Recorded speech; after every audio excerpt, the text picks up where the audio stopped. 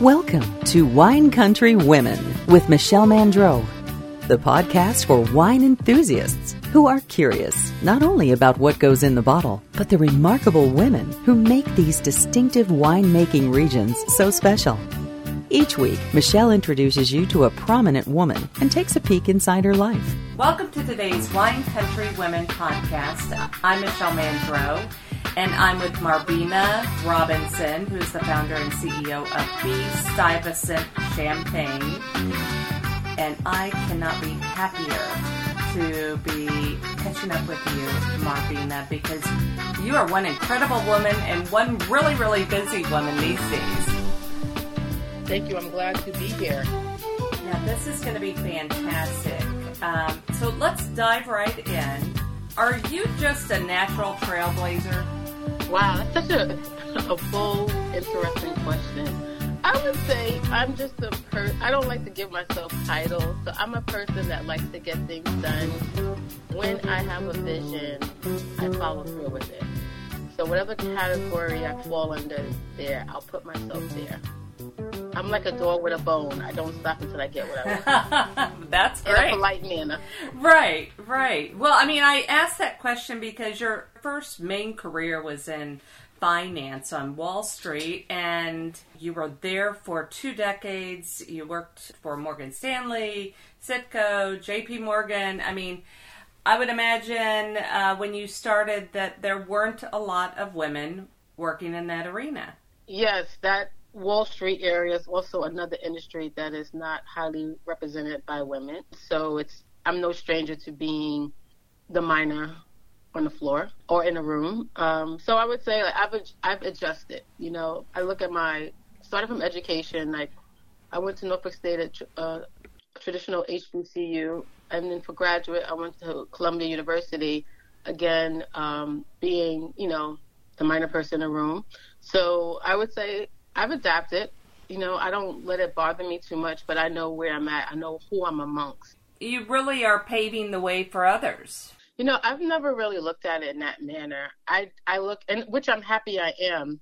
I just look at it as a person should never not go for what they want because they're not a norm in the industry, depending on what they look like or where they come from.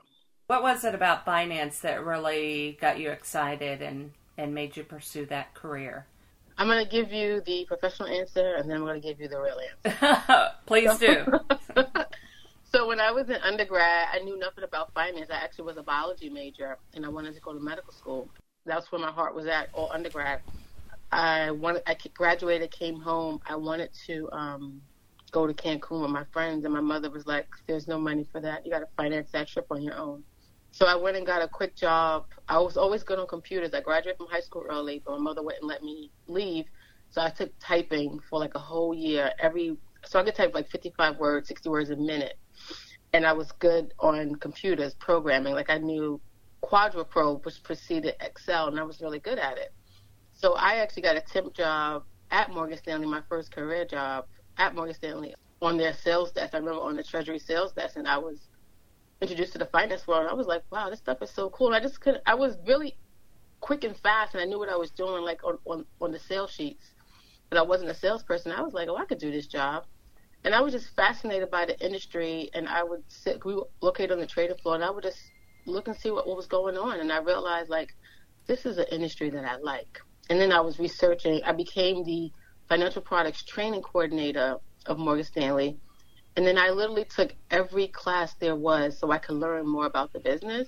And it was on Morgan Stanley's dime. And I was just blown away by these financial products. And I kind of stuck with derivatives. And that's really how I got started.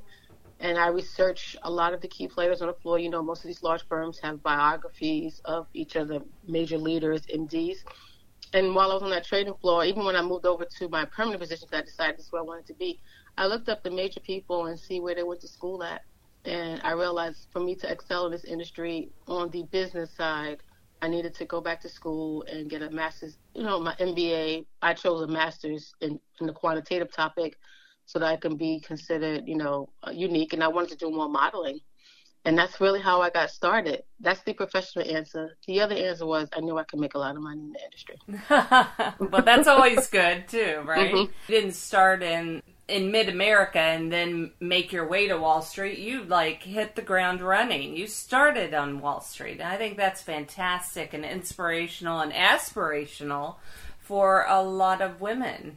Thank you. It's so funny when people say that it's been mentioned to me in the past. I just don't look at it like that. I just feel like, regardless of gender or anything, just believe in yourself, and if it's something you want to do, find a way to make it happen. Find a way to make it happen. So I read somewhere that you had a sip of bubbles in college, and that's what led to your love of sparkling wine and champagne. Is that true? Yeah. So I was legal age. Just point that out. So right. I have 2 close friends. We grew up together from early years, and we split up. We're all from Brooklyn, all from Bedford-Stuyvesant. 2 of us went to the same high school, 1 of us didn't. When it was time to go to college, 2 of my friends went to the same college. I'm the only one that chose to go to a different college. So when we would come home for weekends or visits, it was our time to catch up. Think about it. These are friends. We were in school with each other since we were in 4th, 5th grade, probably even younger, 1st, 2nd grade. Oh, my goodness. So we were never separate. So we would come home, catch up, and we would get a bottle of champagne. We would split this bottle. We would chip in for the bottle. We had plastic cups, and we would sit on the stoop, whether it was summer, spring, winter, or fall, even in the rain, and just catch up, because that was our thing to do, and it was our way, and we wanted to feel special and we would, celebrate. So champagne was the thing to go. We mimicked what was in videos at the time, so that's what we used to get. We used to get a bottle of Moet Chandon, White Star. Right. That's fantastic. Yeah, right. We had big eyes on small budgets. But if you put your money together, you could get that White Star, so that was good. And we split it up, yeah. Getting back to your trailblazing attitude, at age 45, you have an idea that you want to make champagne. Ditch the financial industry and pursue something brand new. Well, that wasn't the original plan. It just panned out that way. So champagne was a hobby of mine. I became fascinated with champagne, and I'm always very curious. So I always want to know the backstory of it. So I would want to know, why am I spending $40 to $50, potentially $60 for a bottle? Remember, it was a couple of years ago, so everything has gone up. Versus where I can go get another bottle of bubbles, like maybe a Cava or a Prosecco, right. Mm-hmm. Which will cost me no more than $15, $20 max. I can get 2 bottles for 1 bottle of champagne. So I just didn't understand it. And then I started reading about it. And then I noticed some taste difference. I'm like, oh, it does, it has a different taste. And I just said, you know what? I want to know more about the champagne. And I would go to odd wine shops, avoiding the big brands, big names, because you can get that anywhere. And I would look for rare champagne because I wanted to know more about the vineyard. I wanted to know about the bubbles. I wanted to know how is it paired, what is it made with. And I began, buying different champagnes when I was younger, in New York before I officially made the jump. And I would really compare the tasting profiles to see what I liked, what I didn't like. And I would keep the bottles so that I said, when I go to France one day, I'm going to go to these vineyards. And I wrote them all down. And I began to visit. I used to gift people, some of my clients, some of my coworkers or friends, these bottles of champagne that I would buy, and I would write the backstory of it, and I would tell them how to pair it, so that it was more of a conversation piece. Like, I'm just not giving you a regular champagne. I'm giving you something with some value on it so that you can appreciate it. And as I started to travel back and forth, I just became so engrossed. I was like, wow. And to really understand champagne or anything, you have to immerse yourself in the culture. And that's how I started. I started going back and forth. I think I read somewhere you were doing that on the weekends.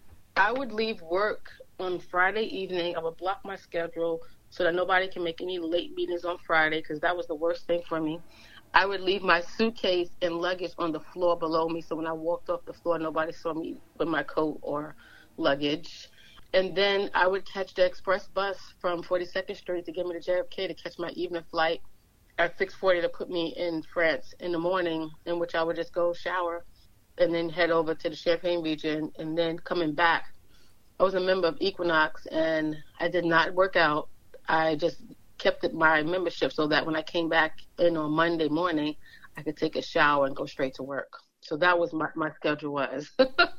So no workout, but a great place to get showered and ready for the day, right? The workout was probably running from the bus stations and trying to make sure I got to work on time. Sure, running through the airport, whatever the case may be. Yeah, because exactly. You had a short time span. When did you have that epiphany that you wanted to start making your own champagne? I was working on this project very quietly. I launched in 2020. I was working on this project probably for like 4 years slowly. It was just something I was like, I don't have to do much with it. It's just something I want to have. Because I knew I wanted to open up a champagne bar, and I knew I wanted to have a house brand, and that was going to be Stuyvesant. At the time, I didn't have a name. So I became more enthused with it over the years, and I'm like, okay, as I got closer and closer, I'm like, you know what, it's ready. And then I was like, okay, I'm not going to leave my job full-time yet. I'll just open up this little bar part-time. I'll figure it out. And I decided, you know what, my love for finance has diminished, and my love for champagne has been 200%.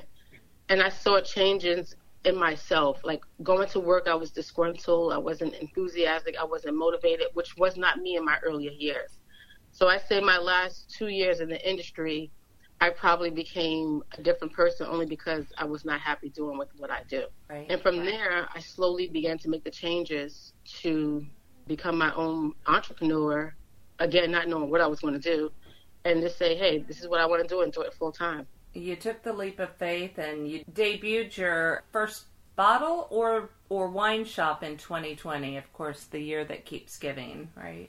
The year that keeps giving was good and bad for me. Naturally, the bad portion, COVID, the good years, I launched February 2020, and it was great. We launched into one wine shop, and that one shop we launched into, Happy Cork, we just expanded out over there. People began to request the business, request the packaging, the bottles. And then from there, I had some hiccups along the way with licensing. So what I did is I decided to do direct-to-consumer until I figured it out. Well, that's all right, because that's where all the profit is. So exactly. And it worked for 2 years, right? And then things began to normalize out. So we're in ending year 3 in business. And I would say, and just to be crystal clear, this probably was my toughest year. Really? Yeah. I was reading this quote. You can't have success without failures. And it resonated with me because this is my toughest year where, DTC sales have changed because things have opened up. So that allowed me to change and find new business strategies and to continue to grow Be Stuyvesant, in which I had to take a step back and kind of restructure the business on the backhand side, realigning myself with distributors that's going to help move the brand forward to put these in retail shops because consumers want quick access. And that's what I want to be able to provide. Not everybody wants to do shipping all the time. Right. So I realized that, and that's where I'm currently working at and changing how we kind of do things long. Still having DTC, but more expanding to retailers throughout the United States so that everybody can get quick access to Be Stuyvesant. Okay. Well, let's talk about Be Stuyvesant a little bit more. What's your case production? I would say Rosé, Reserve, and Blanc de Blancs are our strongest, and Demi-Sec are our strongest in our portfolio. So we produce minimally 7,500 bottles of each. We still have more space to scale, but we haven't maxed out on production, which is a good thing. In addition, we have our Rosé Prestige, we have our Premier Cru, and then we also have our new cuvee coming out in March, where we're doing production of 5,000 bottles a year with still room to scale. We do fresh disgorgements, where I don't just disgorge one time a year. We do it quarterly, so all our bottles are fresh and importing. I'm very conscious of storage space because I have to pay for warehousing space, so I never want anything just sitting there. Right. It's not cheap where you live. Exactly. Everything costs, and as a small business owner, you want to be conscious of how money is spent. Right, exactly. And you want to move product. You don't want to be sitting on product either. So, yeah. Well, that's exciting about what's ahead for March of next year, this new wine. Yeah, we have a lot of big things coming out in 2024. We will be releasing our first champagne vending machine. It will be our prototype. We want to begin to market those to hospitality industries. I do have a cookbook coming out where all of the recipes are infused with champagne. That's also going to be released in late March, April. And we will be participating in Boston's Food and Wine Festival this year. Oh, that's fantastic. I also read that you're working on a line of glassware and perhaps some chocolates that are infused with your wine. Is that still on the horizon? That's actually already in production. Oh. So our glassware is under Anagram Dining Collection, where I produce glassware. Currently it's champagne flutes, but we're expanding out. Next week, we will be introducing our new whiskey glasses. That's something that's always going to be ongoing. We're going to be a full glassware collection from all types of glasses, whether champagne, white wine, martini glasses, only because I think glassware is very important to your cocktail of choice. And you want to make sure you have the proper glassware. If your glassware is too thick, it actually takes away from the tasting of your beverage. I agree. So I want to produce high quality, but priced moderately for glassware for consumers. And, some of us have decorating ideas, and that's what we also have. Well, something really nice to the eye for both male and female. So if somebody wants to taste a bottle of B Stuyvesant, what's the best way for them to do that? Well, I would say it depends where they're located at. If they're located in New York, I would say come on into our tasting room. We have a tasting room located at the Brooklyn Navy Yard. If not, then we do ship. We can ship to 48 states. And then on our website, on our FAQ page, we do have the stores that we actually are currently sold in. Fantastic. Okay, great. Throughout your career, is there someone that stands out that has really helped mentor you through your career, whether it's the financial side of things or the champagne side of things that you can speak to? I've never had an official mentor. I've always had good people surrounding me that were key in assisting me when I had questions, or they were great people to look up to, mimic their actions to get to where I wanted to be at. Top moment of your career so far? Launching B Stuyvesant, I would say. That day one, though we've been featured in a plethora of media outlets, I don't think nothing will take away from the day on February 12, 2020, of launching and opening the first bottle for tasting and consumers overpacking the store where you couldn't even come in. It was packed out, and people were just buying the champagne and toasting. And then we were featured in the Daily News the next day, and seeing that picture, that day is still like probably the highlight of my career. That's fantastic. What's been the most unexpected challenge that you've had creating your champagne brand? I would say importing. So when I first launched, I own the importing side of the business as well. I would say figuring out how to import into the United States and getting all the paperwork, all your licenses. That's like one of the hardest things. And then also understanding, and I don't want to say I've mastered it, but understanding distribution. Distribution is the key of getting your product, any alcohol or wine, beverage, beer, into retailer stores. You have to go through a distributor. Right. And if you don't have the right distributor, you can be in a very difficult situation, in which I was previously in. So I know what it's like to be with a bad distributor. Or just be lost in their portfolio, right? Yeah, or just be lost. So I would say that know your distributors and understand what can be done. It's a two-way street. Right. So I would say that it was a bad situation for me. It was the hardest for me, but it was also the most teaching for me. Mm-hmm. So I always look at everything that has a good side and a bad side. Learn more about the women who live in wine country when you purchase one of our lifestyle books at winecountrywomen.com. Well, let's shift on to your personal life. You live in You live in Brooklyn. You make champagne. I'm a Brooklyn girl. Yeah. Any plans to move to a wine region, or will you stay in Brooklyn forever and ever? I will not stay in Brooklyn forever and ever. I do want to move. I haven't decided where I want to move to, but I know my story doesn't end in Brooklyn. I do stay close because my office is there, which I can work from anywhere. My team is really good at handling day-to-day activities. But, I'm a mama's girl. My mom is still in Brooklyn, so I stay close for that. I'm fortunate where I get to travel, so I get, breaks from Brooklyn. But I don't know where I'm going to end up at, but I'm open to trying. Consider me Dora the Explorer. I'm open to living in other places. Okay. That still has some city aspect. I can't move to like ultra farmish area. I need some type of city-ish vibe. City nearby, right? Mm-hmm. You live in Brooklyn. Let's talk about your home there. If we took a step inside, what would we see? What's your decorating style? Oh my goodness. I just actually redecorated a little bit. Well, you're going to enter through my kitchen, so you will see a nice wine refrigerator that holds 156 bottles. I am a minimalist. I like clean cut. I don't like a lot of over accessories. I like muted colors. I like beiges. I like whites. I like pale pastel colors. I just painted my kitchen like a pale mint green, very palish. It doesn't look therapeutic or mental, as I would like to say. But I feel like I love flowers, so you will always see flowers in my house. It is an instant pick-me-up. Reason why I put flowers in my house is because if I'm in a bad mood, if I walk into another room, I see those flowers, it brightens my mood. So I like florals and I like candles that has good smells to them, so that all of that makes me feel better. That's good. They are, I agree, flowers are a mood booster for sure. When you have a chance to kick back and relax, what kind of music do you like to listen to? Oh, so I have a record player, so I like vinyls. I love it. So if it's vinyls, I have like a lot of old school classics like Diana Ross, Michael Jackson, Prince. I have Beyonce, and I have some hip hop songs. So I have a little bit of everything in vinyls.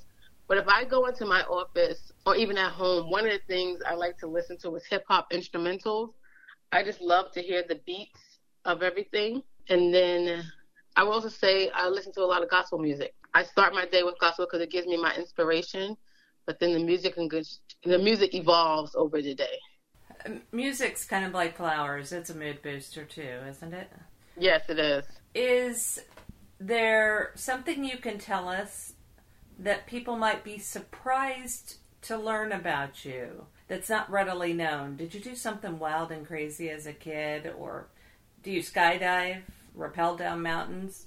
Tell me a secret. I have 2 steel pins in each hip. Oh, so no. When I was younger, I had, my bones were just growing out of place, so I have 2 steel pins in my hip. And I am adventurous, so I have gone skydiving. I do not know how to swim, but I'm currently taking swimming lessons because one of my goals in 2024 is to finally jump off somebody's yacht and be in somebody's crystal blue water in Italy. Oh, there you go. And I love to barbecue. I'm a big backyard person, so I love a good barbecue. I don't do any gas grills. I need a charcoal grill with real charcoal because I love to open up my grill and get it going. Is there a meaningful or memorable trip you could tell us about? I think my most meaningful trip actually was to Morocco. As you know, Morocco is like a Muslim country. Women are not as prominent or doesn't have a voice. And for me, I'm a very independent and outspoken woman. So going there and seeing how women are in that country kind of raised questions for me. But I just enjoyed myself where going to the different markets, going to some of the temples, doing the hammams, and understanding their culture. It was a difficult trip, but it was a very meaningful trip for me. And it's a place that I would revisit. Oh, great. Well, that's good. It didn't turn you off. The holidays are approaching. Do you have a holiday tradition you could share with us? When I was younger, I used to always be big into the holidays. Because I'm in the wine industry now, I'm usually drained by the holiday season. So I would say on New Year's Eve, I just want to be in the bed with a nice bottle of champagne. I am probably in the bed by 8 o'clock, watching TV, talking to my friends, and at midnight, my girlfriend Ladea, we always FaceTime each other with our glow-in-the-dark hats or glasses, like cheersing one another. I would call my mom, but she's already asleep. But you know, those close and dear to me, I make sure I reach out, and we just have, that's it. I do like to have a nice brunch on New Year's Day, but again, it depends on, like, for me in New York, the weather and how I feel. But on New Year's Eve, I used to always want to be somewhere or at a friend's house. I am happy to be in my house, in the bed, or even if it's a hotel, with a nice bottle, and then just, like, snuggled up underneath the covers and be like, here we go, 2024, make it better than 2023. Right. Whatever year it starts, I say, yeah, make it better than the previous year. You are in Brooklyn. Other than B. Stuyvesant, Champagne. What are some of your favorite places to recommend people to visit? I love Colony. Colony is a farm-to-table restaurant. It is on Atlantic Avenue in Brooklyn Heights. I love to sit at the table. I love everything on that menu. I don't eat beef or pork, so everything non-beef, non-pork, I will eat on that menu. Right now, I am crushing on the duck breast and frites. Yeah. They have a good Brussels sprouts, charcoal Brussels sprouts. They have these little tartines that have like some of them have like a mushroom pate. They have some with anchovies, some with like something with truffles. That's a good one of my favorite restaurants. I do love Brooklyn Tea. Brooklyn Tea is a tea house. They have like over 50 teas. I'm a big tea girl. So they have 2 locations, one on Nostrand Avenue, and then they have one on Lewis Avenue. I like Brooklyn Tea on Lewis Avenue and Decatur because I live not too far, so it's walking distance for me. And last but not least, I do love Peaches. Peaches is also on Lewis Avenue, the same block. The brunch is amazing. The dinner is amazing. It's like a staple in the neighborhood. I used to live out of there. I had to take a break. And I didn't go there for like 2-3 years because I just needed a break from it. And I went there recently, and I was like, I wonder why I stopped coming because this food is so good. So I would recommend those are my key places I like to go to. There is this pizza. Oh, also, Il Porto. Since I'm in the Brooklyn area, I don't work too far from Il Porto. It's a true Italian restaurant, and they have the most amazing brick oven pizza and grandma pizza and the best pasta locally. Did you say grandma pizza? Yeah, you ever heard of it? No, what is that? The grandma pizza is like square pizza. It's very thin crust. It has only fresh plum tomatoes, fresh basil, and mozzarella cheese. Oh, fantastic. It is delicious. Well, you taught me something new. I love it. And you told me about some great places in Brooklyn to visit as well. And most importantly, you have to come by the tasting room. That's also a good place to visit, in the tasting room. Absolutely. Well, that was a given. Mm-hmm. Well, Marvina, we're going to wrap things up with 5 quick questions. Are you ready? Okay, I'm ready. What is your favorite flower? Black calla lilies. Okay. What's the city that you could go back and visit again and again and again and you'd never be tired of?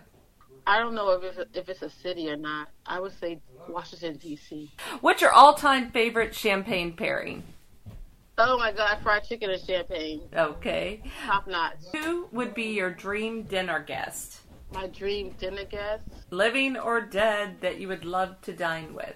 But with the person I am today, it would be 2 people at the same table. Oh, of course it would be. Who? Who would it be? It would be my grandmother. Aw. And it will be Jay-Z. And last question, what's your favorite holiday?